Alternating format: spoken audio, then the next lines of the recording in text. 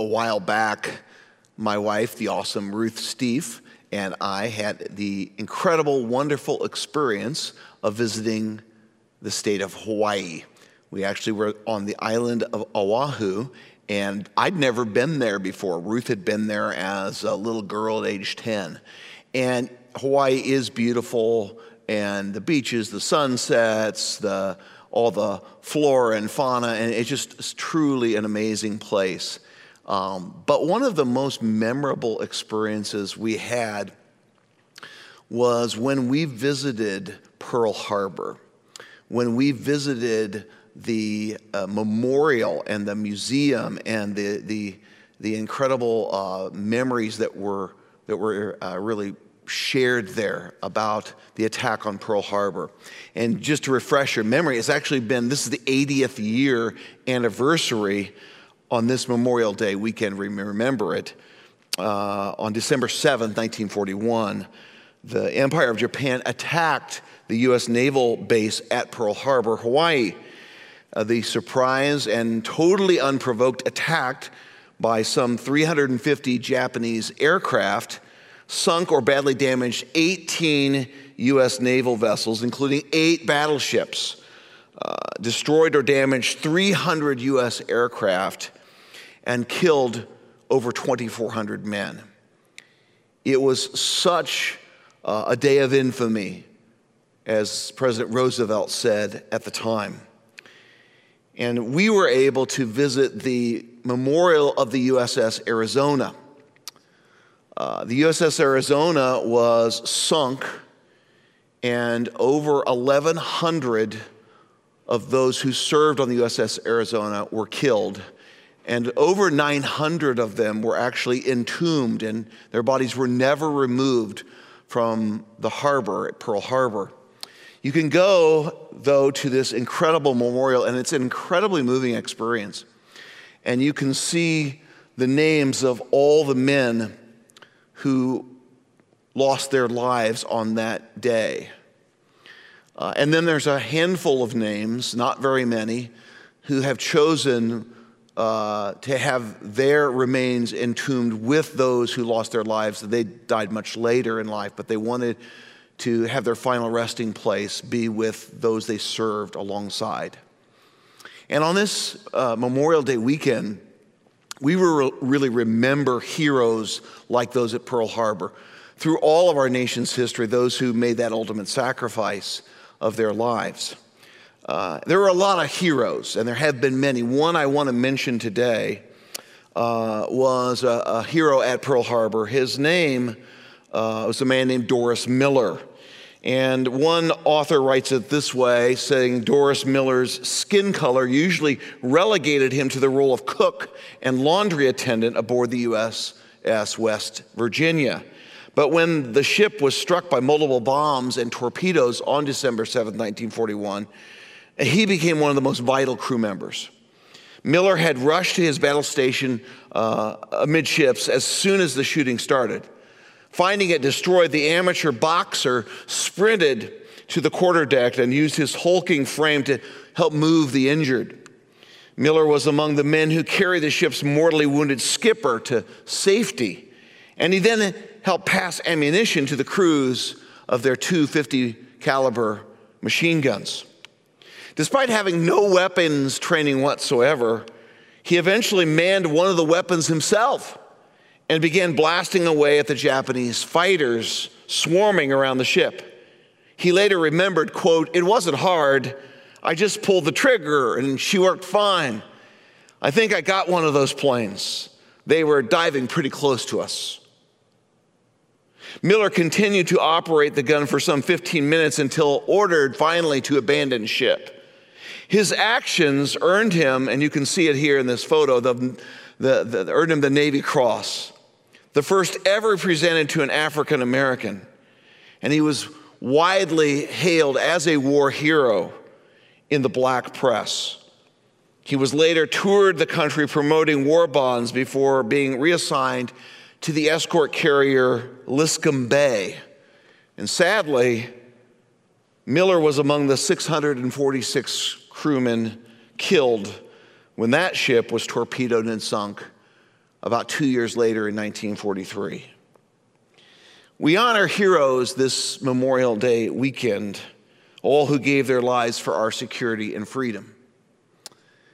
Today I want to shift our focus, and as we remember that, we also think about other kind of heroes, kind of everyday heroes. And I ask the question, how are heroes born? How do you become a hero? And sure, in times of war, there's many opportunities for people to express heroism when citizens protect their nation. But in everyday peacetime or in everyday life, how do you become a hero? And when we talk about our Christian faith, how can we become heroes in following Jesus? In our personal relationships, in everyday life, how do we do that? And so I want to go back to the passage of Scripture we've actually looked at the last 2 weekends. And here again, the book of Acts record the remarkable movement of God in the early church, and especially focusing in on when the early Christians were persecuted and fled from Jerusalem to Antioch. Let's listen to the word of the Lord. Now those who had been scattered as a result of the persecution that started because of Stephen made their way as far as Phoenicia, Cyprus, and Antioch, speaking the word to no one except Jews. But there were some of them, men from Cyprus and Cyrene, who came to Antioch and began speaking to the Greeks also, proclaiming the good news about the Lord Jesus. The Lord's hand was with them, and a large number who believed turned to the Lord. The disciples were first called Christians at Antioch. In those days, some prophets came down from Jerusalem to Antioch. One of them, named Agabus, stood up and predicted by the Spirit that there would be a severe famine throughout the Roman world. This took place during the reign of Claudius. Each of the disciples, according to his ability, determined to send relief to the brothers and sisters who lived in Judea. They did this, sending it to the elders by means of Barnabas and Saul.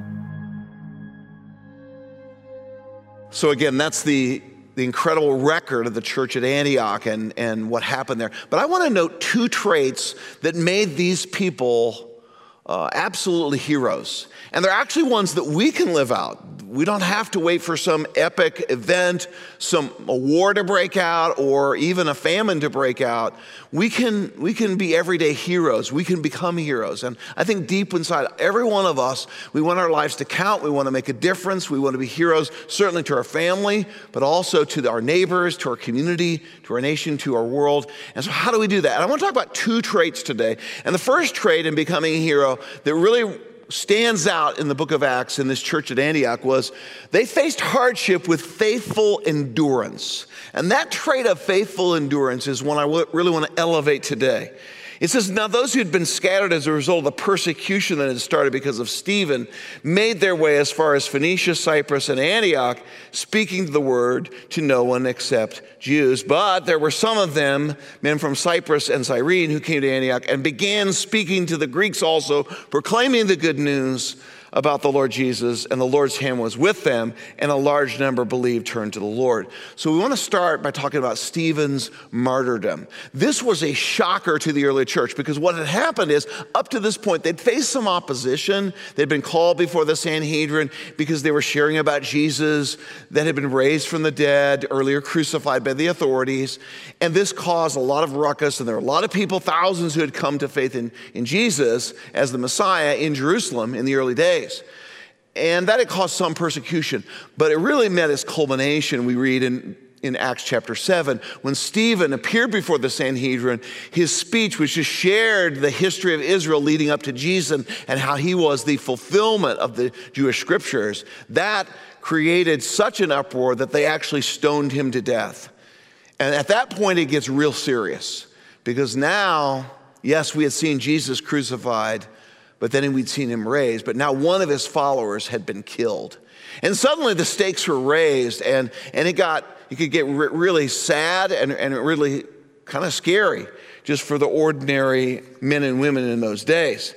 And so eventually this persecution continued to occur, so much so that people had to run for their lives. And most of the Jewish Christians fled Jerusalem. A few stayed behind, including the apostles. But many of them fled to the hinterlands, including all the way north to Antioch, which was 300 miles, a very far distance in the ancient world.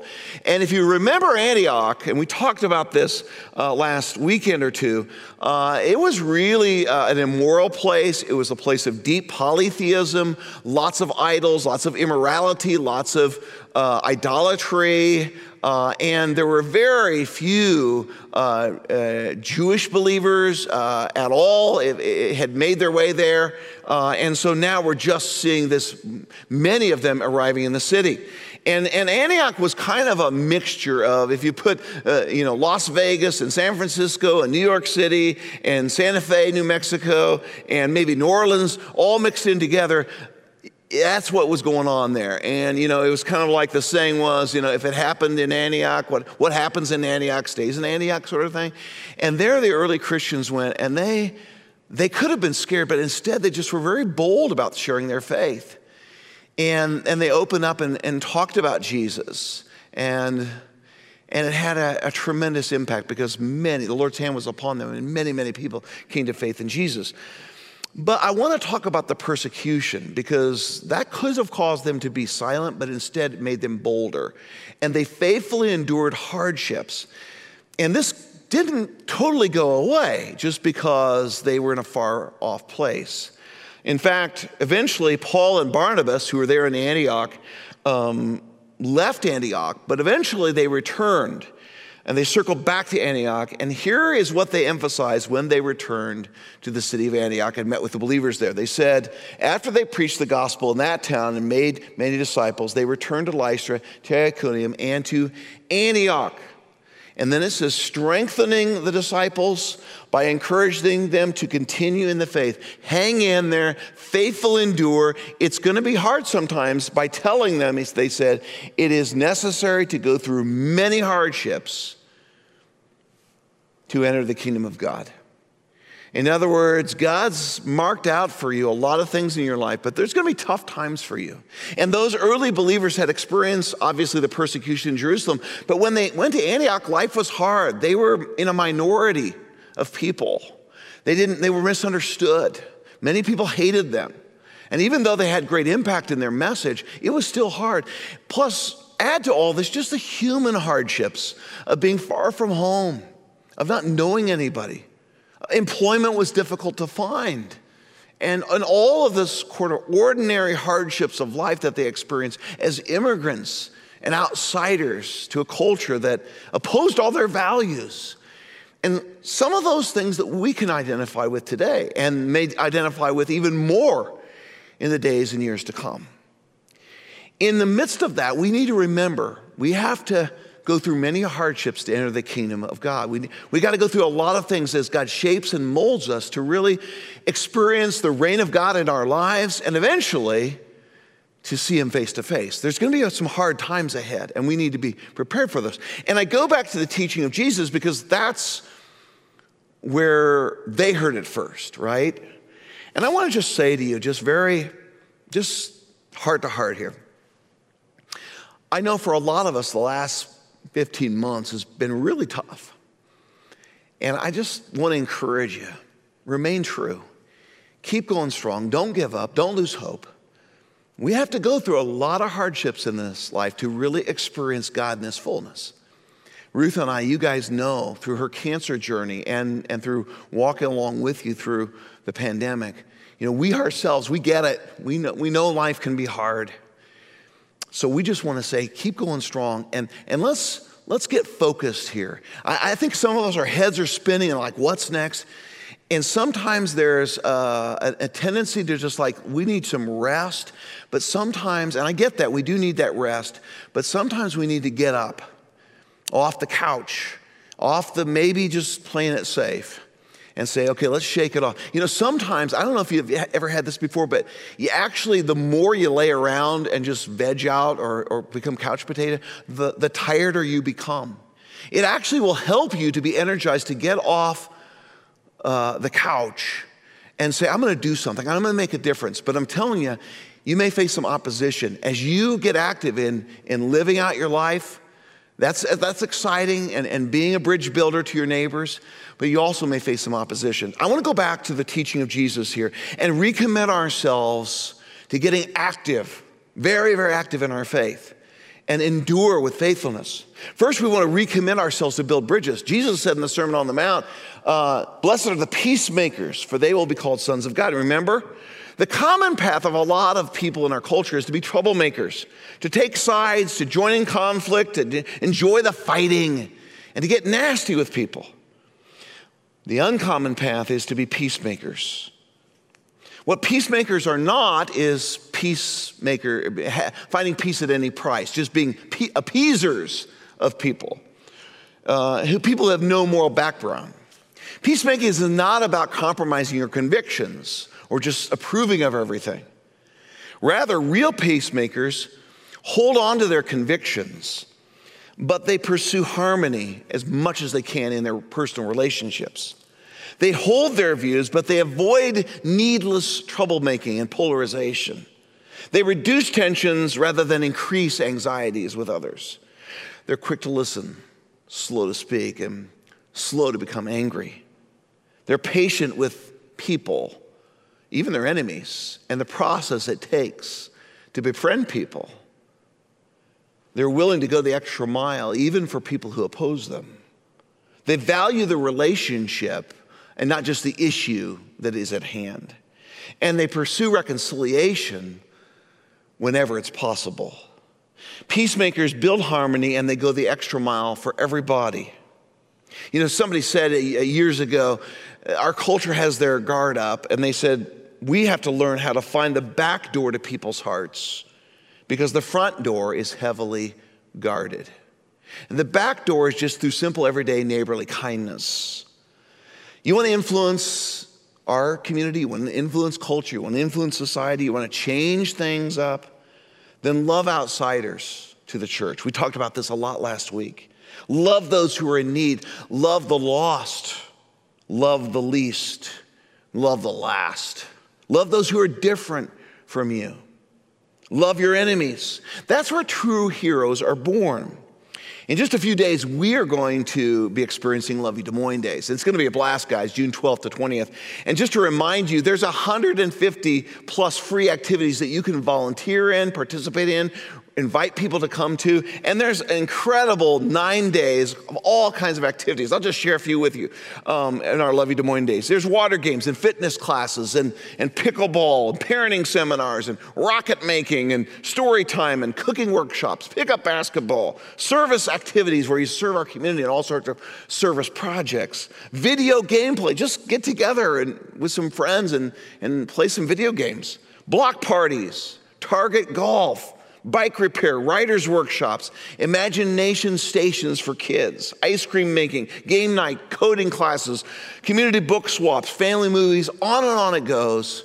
It's a great way to serve those in need, but also just making everyday friendship opportunities, building bridges, being peacemakers, showing that we have the love of Jesus and showing it in real, just everyday life. It doesn't have to be in heroic moments of, battle on the battlefield.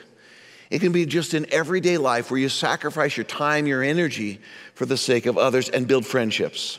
And the truth is, when we do that, we become, he says, blessed are the peacemakers, they will be called the sons of God. We become like our Father who loves all people, and like the ultimate peacemaker, Jesus Christ, who sacrificed his life on the cross so that we could be set free.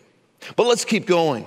He said, blessed are those who are persecuted because of righteousness, for the kingdom of heaven is theirs. Yes, we have a high calling to do what's right and to be in line with God's will and to follow him wholeheartedly. But we also know that comes with great reward. We experience the kingdom of heaven. It belongs to us. We get to see God at work in our hearts first, transforming us, but also in the people whose lives we touch and influence, our neighbors. You have that high calling. Will you embrace that? That's part of being a hero. And then realize that your high calling is going to bring some opposition. He goes on to say, you're blessed when they insult you and persecute you and falsely say every kind of evil against you. Yes, sometimes they're going to come against you. The high calling comes with a high cost of opposition and sometimes rejection. People insult you. People persecute you. The word persecute means to chase you, to pursue you to the limit, to not let it go. People slander you. People in the community, people in workplace may make malicious lies, start rumors, innuendos against you, misunderstanding. It could happen to you. Will you faithfully endure when those things happen? Will you respond not with a curse, but with a blessing? He says, when those days happen and you faithfully endure, he says, be glad and rejoice because your reward is great in heaven. For that is how they persecuted the prophets who were before you. Think long term. Yes, it may hurt in the moment, but God has your back. And you shouldn't be bummed because no way, God knows. And he says, I'm going to repay you far beyond what you could ever imagine. And in fact, there are good reasons for this confidence and joy. That's how they persecuted the prophets who were before you. You have the kingdom, you experience God's reign, you have your heavenly reward to look forward to, and you have an incredible heritage. You're walking in the footsteps of real heroes, incredible prophets. So the response that we have is faithfulness to Christ and good news. That's how we become heroes. To willingly endure persecution and hardship when life is tough. And to be faithful to the message of Jesus no matter what. And sometimes that's real challenging because it's so unpopular in our culture. And there may be points where it's real tough to continue, not in an obnoxious way, but in a joyful but enduring way to hold on to your convictions. Martin Luther, the great reformer who lived 500 years ago, reminded us to be faithful to the message, to the scriptures, when he said, if I profess with the loudest voice and the clearest exposition of every portion of the truth of God, except precisely that point which the world and the devil are at that moment attacking, I am not confessing Christ. However boldly I may be professing Christ. For where the battle rages, there the loyalty of the soldier is proved. So we have to hold fast to the faithful word. For what Christians have believed and taught for 2,000 years, we need to hold fast to as well. We need to endure, faithfully endure. The common path is to avoid that, to not risk it, to not stand out, to compromise. The uncommon path of the hero, though, is to be willing to take some heat. It's risky to follow Jesus Christ. Some will turn against you. You might be unpopular. There is a cost for every single person who chooses to become a Christ follower. There are some people who just will not understand. They will not accept you. And they might even turn against you. And the culture will not always support you. You will be an oddball. And you will have to do hard things. But where does it all lead? Jesus promises us that there's still great reward. And the people who make the biggest impact are those who pay the biggest price. Here's where you will find joy and where you will become a hero, a difference maker, a legacy maker. So let's go back to that church at Antioch. These people who met persecution with faithfulness to the gospel, with bridge building to neighbors, crossing boundaries of ethnicities, loving people that were different from them, establishing friendships. Look what happened in verse 21. It says, the Lord's hand was with them, and a large number who believed turned to the Lord. In spite of their unpopularity at times, there were people who noticed the faithful endurance of these people who had been persecuted. And there was something admirable about that. There was something magnetic and attractive about the believers themselves and their message. And God used people who kept on loving people who weren't like them, people who didn't agree with them, and kept on speaking their faith to make Antioch an incredible place for the church and to make Antioch eventually a world center for Christianity. For centuries, Antioch became the center where people were sent out as witnesses to Jesus Christ, as theologians, as missionaries, as incredible disciple makers of Jesus Christ. And if that happened in an unlikely, incredibly pagan place that made Rome look like Leave It to Beaver, if that happened in Antioch, Why couldn't it happen here? Why not us? Why not here? Why not now? Why not start with you? You could become a hero of the faith. It takes faithful endurance to do that. But let's keep moving. The second trait that I love to focus on from the church in Antioch is this: you choose the path of sacrificial generosity. Let's read the scriptures again. It says, the disciples were first called Christians at Antioch. It was an insult at first. Christers, Christians, you Jesus freaks. But the early believers took that on. They said, yeah, we are about Christ. So if you're calling us Christians or Christians, we'll take it. And this is what real Christians are like. Look what they did. In those days, some prophets came down from Jerusalem to Antioch, and one of them, named Agabus, stood up and predicted by the Spirit that there would be a severe famine throughout the Roman world. This took place during the reign of Claudius. And each of the disciples, according to his ability, determined to send relief to the brothers and sisters who lived in Judea, a place where there was a lot more hardship.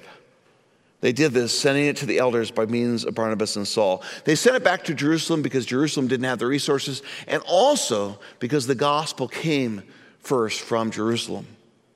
So see, guys, in any kind of crisis that we face, where it be a very small one, just among our family, or maybe our friends, our neighborhood, our whole community, or even as a nation and world, we can be like everybody else. We can panic, or we can get very depressed or discouraged, or we can just look out for ourselves and get real selfish.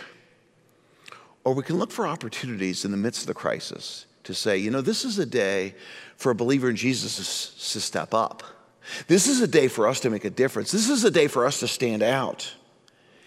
And so it's a willingness to be different in days of crisis, to be different, to be like Jesus, to be generous, to be sacrificial. That's what Jesus was like. That's what the church at Antioch was like. And that's what made the difference. That's why Christianity grew and spread like crazy. There's all sorts of generosity and action that happens in our day here at Valley Church. And I want to thank you guys for your incredible generosity. It's been so meaningful. And because of your generosity, we can keep blessing the people in our community and around the world who are truly in need. People who are single moms who are just trying to make ends meet. We've been able to meet needs there. People who are affected by unemployment, by their disability. We've been able to reach out to them and bless them with financial assistance, with health assistance, and because of your generosity. Helping the needy with food, with clothing, with lodging needs, whatever it might be, because of your generosity, we've been there to help. I mentioned last weekend our Valley Disaster Relief, helping people whose homes have been damaged through storms or tornadoes, and removing trees and other disaster effects. Blessing people who are refugees, former refugees and immigrants who are Global Greens Farm. All those Love You Des Moines types of things that Valley Church has made the center of what we do in reaching out to community is because of generosity that makes all those things happen. Our entire Valley Community Center, millions reaching hundreds of thousands of people each and every year. Since 8 years ago, it began almost exactly 8 years ago this weekend. Thank you for your generosity. And I want to just remind you about generosity very quickly. There's different stages of it that every believer goes through. One is kind of an emerging generosity, and it means that you're in the game. You're giving of your resources. You're not content to be a spectator. You're actually giving your resources to the ministry of Valley Church to see God's kingdom move forward. The second is to give your first fruits. That is, you're not just giving, but you're making it a pattern of your life. You're giving the first fruits of your income and setting that aside each and every time. Each and every week or every month, you make that a pattern. A third one is courageous giving. That is, you go over and above your just first fruits giving, and you're saying, I'm going to get stretched. I'm going to make some sacrifice. It's kind of scary for me to do this, but I'm going to do it anyway because I see the need and I see the impact. And then the last one, of course, is boundless generosity. When you're actually looking for opportunities to say, Lord, I've stepped out in faith so many times. I've seen you provide. Lord, everything I have is yours. Just put me in. Show me where there's opportunities, and I'll even be more generous. So where are you on that? And let's, in the coming year, look to step forward into the next stage. Because you usually don't end up as a boundlessly generous person.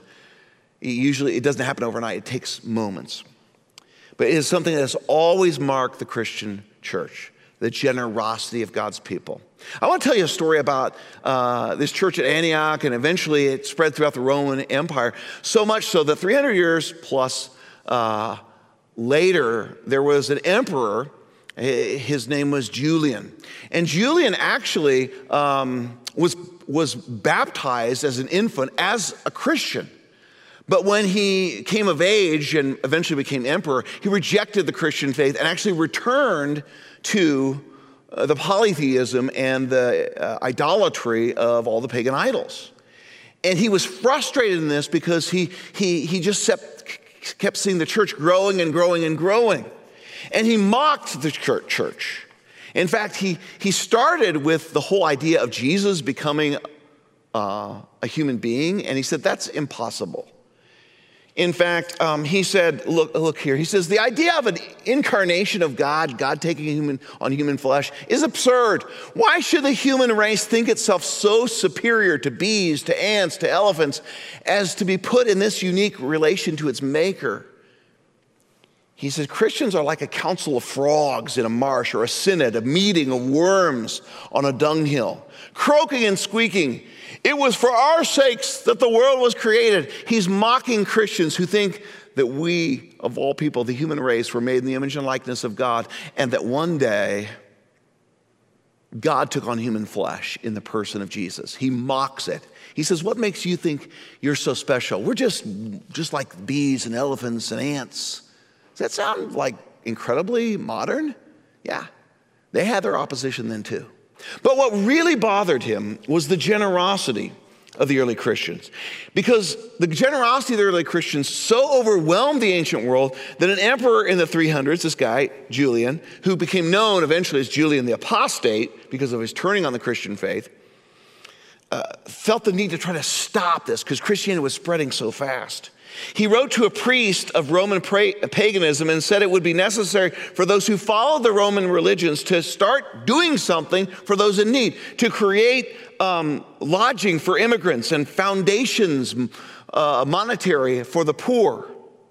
The Roman Emperor Julian, writing in the 300s, regretted the progress of Christianity because it pulled people away from the Roman gods. He said atheism, which is how he referred to the Christianity because they rejected the Roman gods, has been especially advanced through the loving service rendered to strangers, through their care for the burial of the dead. It is a scandal that there is not a single Jewish person who is a beggar. And that, look what he says here. This is great. I think that when the poor happen to be neglected by all the pagan folks and overlooked by the priests, that's the pagan priests, the impious Galileans, the followers of Jesus, observed this need and devoted themselves to compassion. The impious Galileans support not only their poor, but ours as well. They love everybody. They care about everybody in the community. And that's why Christianity is spreading like crazy. And he was lamenting this. Guys, that's the power of sacrificial generosity. That's the impact we make. And even 2,000 years later, that's how we make an impact. By sacrificially and generously giving of our resources, our time, our energies to help people, to bless people, to make friendships, to befriend people who are very different from us and far from God, and to generously give of our lives. So today, as we come to the Lord's table, it's time to remember this. It's time to remember that Jesus himself, in the bread and the cup, gives us reminders of what he did and how he is the ultimate hero, our hero. So as you prepare and take the bread that you've set aside and take the cup and remember Jesus, signified by the bread and the cup, the body and blood of our Lord Jesus, given for us. Remember these scriptures. Both, first, that faithful endurance says of Jesus, therefore, since we also have such a large cloud of witnesses surrounding us, Let us lay aside every hindrance and the sin that so easily ensnares us. Let us run with endurance the race that lies before us, keeping our eyes on Jesus, the pioneer and perfecter of our faith. For the joy that lay before him, he endured the cross, despising the shame, and sat down at the right hand of the throne of God. And then there's the sacrificial generosity of Jesus. And Paul reminds us of this. But since you excel in everything, in faith, in speech, in knowledge, in complete earnestness, and in the love we have kindled in you, see that you also excel in this grace of giving. For you know the grace of our Lord Jesus Christ, that though he was rich, had the glories of heaven, had the riches of heaven, yet for your sake he became poor. He gave his life on the cross for you and for me, so that you, through his poverty, might become rich. Father in heaven, thank you that Jesus, you showed for us the sacrificial generosity. You gave up the glories of heaven to become poor for us, dying on the cross for our sins, so that we become blessed with forgiveness, with adoption into your family, with the Holy Spirit, and with everlasting life, true riches. And that you faithfully endure the agonies of the cross to set us free. Thank you, Lord. And now as we receive this body, signified by the bread, and remember your blood shed for us in the cup, enrich us, fill us up, and help us to honor and glorify you, Lord Jesus, in everything. And all God's people said, amen.